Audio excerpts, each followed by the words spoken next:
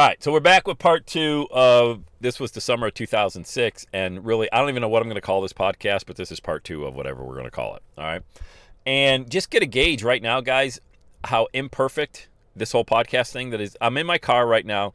Oh, by the way, full disclosure, I'm no longer in the Kia right now. I'm in a brand new 2020 Maxima, pretty souped up deal, white Maxima, leather interior. I know. Don't hate me for it. We had to get rid of our Camry, and so I'm out car shopping, and we got rid of the Camry. The lease was up because I got it 3 years ago last week, and so I dialed up a little bit from your boy. I still have the Kia, but my daughter Madeline's driving it around because she's now working on her summer job while she's going to summer school at University of Cincinnati before she goes back there in the fall. So anyway, I'm not in the Kia right now. I will be. I'll be in and out of that. I happen to be in a brand new Maxima that's about a week old. That new car smell. So anyway, boy, how fast time flies, man. 3 years ago, I had my live event. If you were at the live event I had in Cincinnati, and holy smokes, gave the commencement address at my high school that week as well. Holy crap, that was amazing. What an amazing time, June of 17. So back to the summer of 2006, I was just swimming in gratitude. I could not believe how much my life had changed for the better. I was worried. I was so worried. I was up at night. I was stressed out. I was losing weight. I remember seeing photos, and I looked unhealthy. I looked worried, and this was, when I was going through all that stuff, and then met with a bankruptcy attorney in the latter part of the summer of 2005 and went back to my job. It was just nuts, man. But then things started to get better. In the summer of 2006, I really wasn't a runner, but I started running outside because I had this armband with this little iPod Nano that I didn't even know what it was. But I was like, how does it hold 100 songs? Oh, my God. Can you imagine where you'd put 100 cassette tapes? So I remember swimming in gratitude, listening to audio motivation like you're listening to right now, thinking, wow, I know now that I can fall pretty far and I can bounce back. And that really was the message as I was going on that run. And when I was on the run this morning, albeit I'm running a little bit slower now at the age of 52 than I was at 37, but I remember that, I could not believe that I could do that much damage to myself psychologically and be able to bounce back. And so how did I do that? Like, how did all that happen? Well, first of all, it wasn't me. It was God, all right? I'm a Christian. I believe in Jesus Christ. I believe he came and died for all of our sins, so we don't have to be perfect. Like, we don't got to worry about any. There's no need to worry. It's already been done. It's done. Like, that's as Christians. So that may or may not resonate with you based on your own belief, but if you're wondering kind of where my mindset was, I was praising God the entire time I was running around the neighborhood. Like, wow, thank you, God. Thank you, God.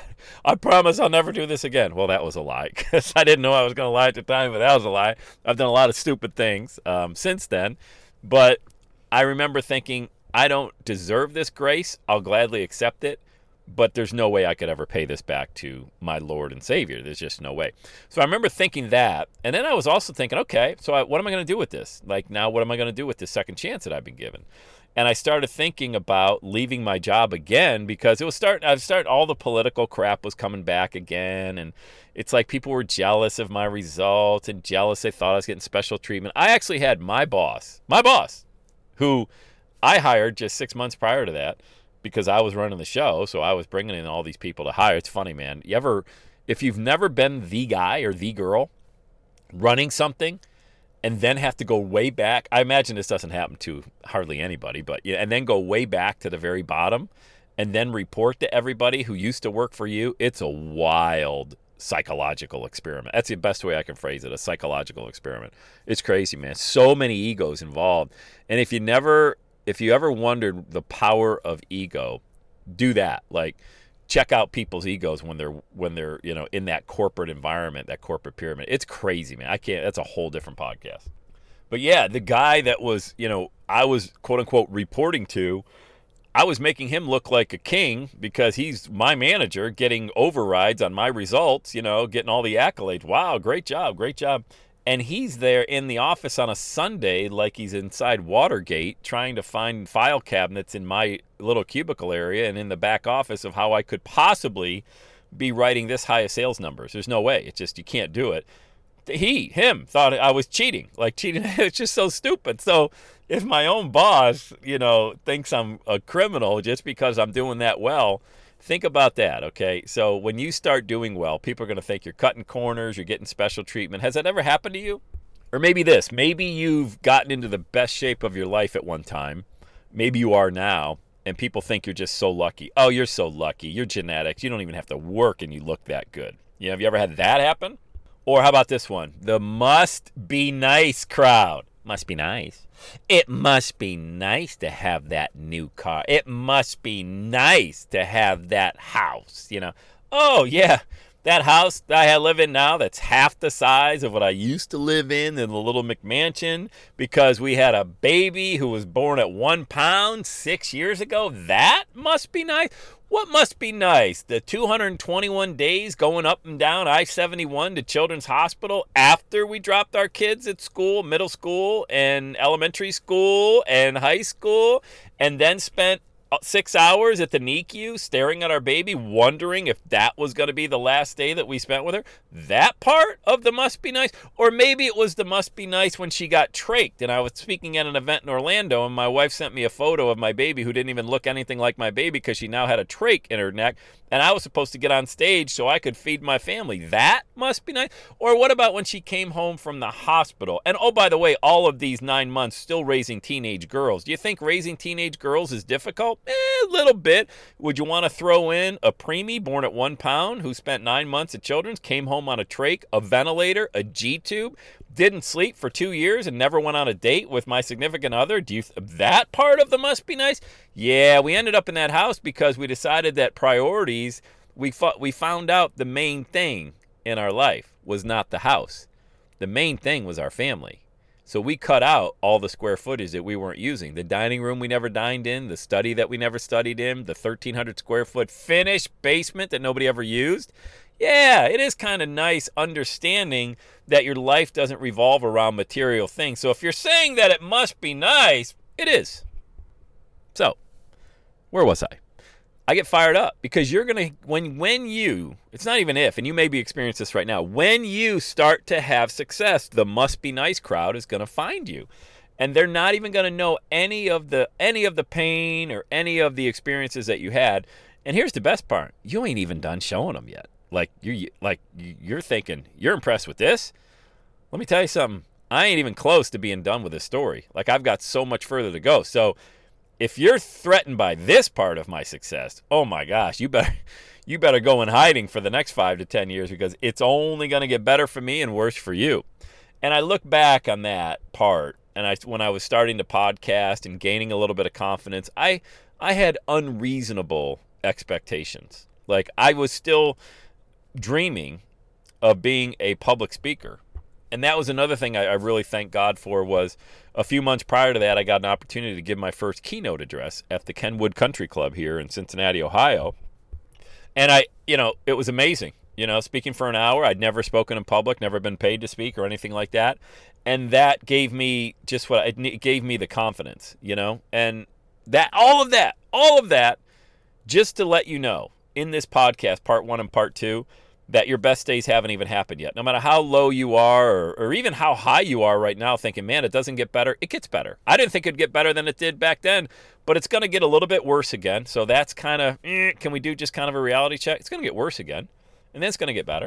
And it's going to get worse again, and it's going to get better. But here's the one thing you really got to understand, and then it all ends.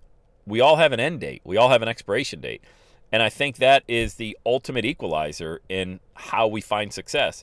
Because you got to have that sense of urgency. Like, are you really going to get married to that job for another 20 years? Are you really going to pretend like you're happy doing something that you're not happy doing? I mean, how much longer are you going to do that for? And that when I work with people one-on-one, I'm like, look, man, we got to get going. We're not waiting, Sometimes you do got to hurry up and wait. Like, you can't rush the process. If you heard my interview with my buddy Bob the other day on here, we talked about the butterfly. You rip the wings. You got to let that caterpillar develop into a butterfly, because if you rip the wings off a butterfly, it doesn't go back to being a caterpillar. It just becomes a non-functional butterfly. You just can't, so you have to allow that whole cocoon, that process, that blooming, all of that to happen. And then what it does, go fly, go have fun, enjoy. This is not supposed to be, when you talk about work to me is something that you do because you have to. The whole Every Day is Saturday message is when you're ready, you and I work together, or I'm actually coming out with a brand new course. I'll talk about it in the coming podcast, that for those of you who can't right now financially afford to work together one-on-one, you can have all the intellectual property and go through it at your own pace, all the videos and the training that I'll be creating for you. But either way, understand that this is not work. This is an opportunity for you to get going with this passion that has been burning inside of you for the longest time. And every day that you allow to go that you don't do something about it is, I'm telling you, man, I don't even know. Wasted time is not even the proper explanation for it. It's way worse than that, because this is such a limited time we have in this zone. At some point your faculties may leave you when you get older, or maybe physically you won't be able to do it when you get older, or something like it can happen in an instant, So understand, take advantage of right now. This time was, I think about running through that neighborhood in June of 2006, and I always go back, and when I was running this morning, it's just wild how I had almost like that flashback. Like, man, I feel that same kind of gratitude now. Like, thank you, God, for giving me everything I've got right now. Everything I got right now. I don't need any more. I'm going to get more. I'm going to get more clients. I'm going to create more products. I'm going to speak on more stages. But I don't need that. It's not like my ego needs that. I'm doing that because I have so much gratitude, and I'm so happy that I'm able to actually deliver that. That's why. When you come at it from that point, then you have no problem creating any content or getting going, because it's not about you. It's about all the other people that you're impacting in a positive way. So I hope you enjoyed part 1 and part 2. I'll figure out the name. We'll throw it up there. And again, make sure you leave a 5-star rating wherever you get your podcast, iTunes, Stitcher, iHeartRadio, wherever you get the podcast from. I would greatly appreciate it. If you'd like to work with me one-on-one, I'm always looking for amazing clients. Just be ready to get going. Okay, get on my calendar. Go to launchwithsam.com. That's launchwithsam.com. And just to qualify, when I say be ready to get going, be ready to make an investment in yourself, all right, and be ready to get going the next day, because we're going to schedule our first coaching call very quickly after this time that we speak on the phone. I want to work with you. I really do, because I know the best results come from working together one-on-one. All right, go to launchwithsam.com. Have the best day ever. Thank you for listening to the Every Day is Saturday podcast. Still fired up and want more of Sam Crowley? Be sure to visit everydayissaturday.com. And don't forget to follow Sam on Twitter @Sam Crowley. Let Sam know you're listening. Use hashtag EverydayIsSaturday.